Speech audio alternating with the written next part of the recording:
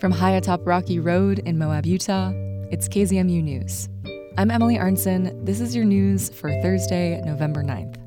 Yesterday, the Forest Service held a public meeting to discuss the draft of its new management plan for the Manti-La Sal National Forest. The current plan is up for renewal, and the agency has been working on a draft of this new proposal for over 6 years.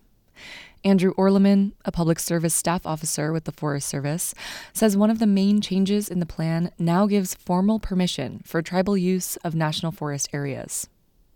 The new guideline reads, to ensure nations, tribes, and pueblos and their representatives can conduct ceremonial activities in private, temporary area closures should be granted if requested. That would mean that we could write a closure order signed by our forest supervisor to allow them to have a ceremony at a specific location and close it to the rest of the, to the public.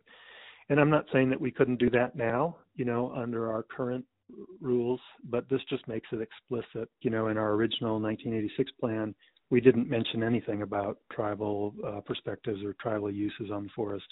So we've added quite a bit to our proposed revision. Another noteworthy change in the draft is a more proactive approach to wilderness and special management areas. The Forest Service doesn't designate wilderness. That's done by Congress.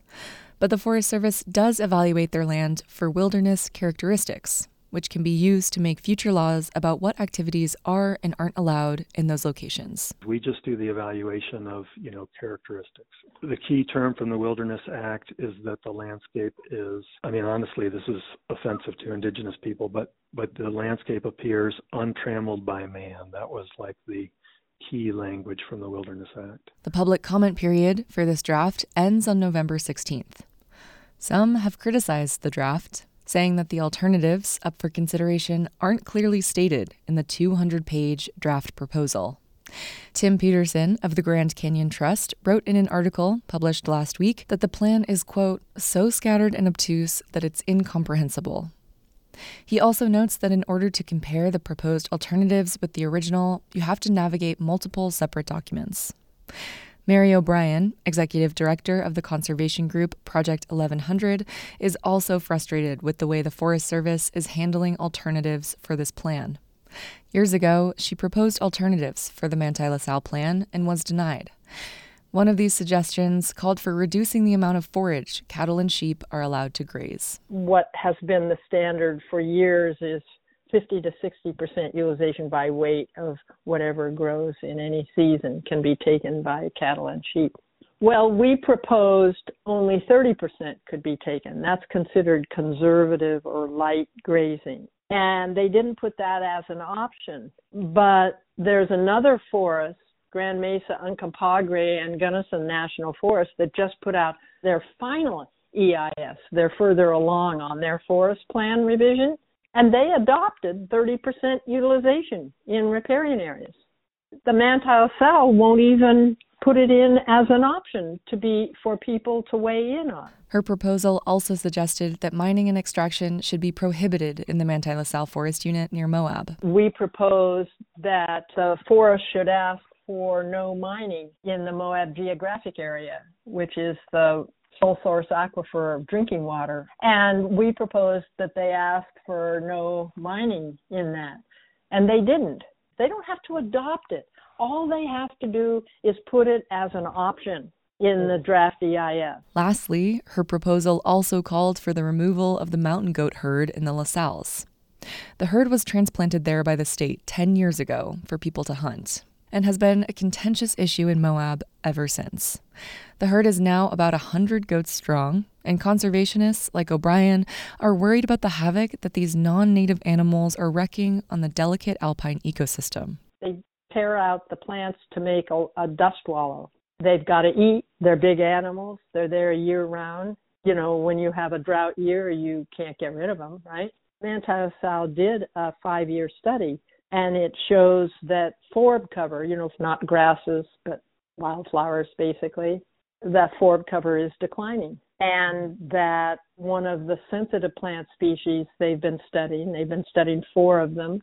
One of them is declining, and it's declining where mountain goats use the area and recreationists don't. So it's due to the goats. And they published that study in a regular scientific journal. And in that research article, they point to all these other places where they're removing the goats because the damage is clear. The herd roams between state and National Forest Service land in the La Sal Mountains, but the Forest Service says the animals aren't their responsibility. The state of Utah manages wildlife populations. We manage the habitat, they manage the population. Right. So what you'll see in our plan is, objectives, standards and guidelines for managing wildlife habitat. The Division of Wildlife Resources and the Forest Service have gone back and forth for years about how to manage the goats and whose responsibility they are.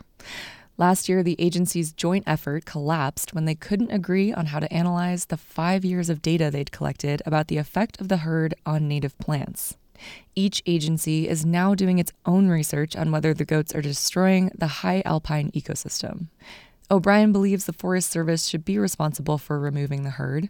She says the precedent for this was set in a Supreme Court case from the 1920s. Actually, court cases show that the feds are ultimately in charge of wildlife. And in fact, when we went to court over the goats issue years ago, we lost on appeal. And in the appeal court, the reason we lost is they said, well, the Forest Service hasn't made a decision yet. But they stated in that 10th Circuit Court of Appeals, lest the forest become too comfortable, the law is clear out of a Supreme Court case many years ago that you can make the decisions about the goats.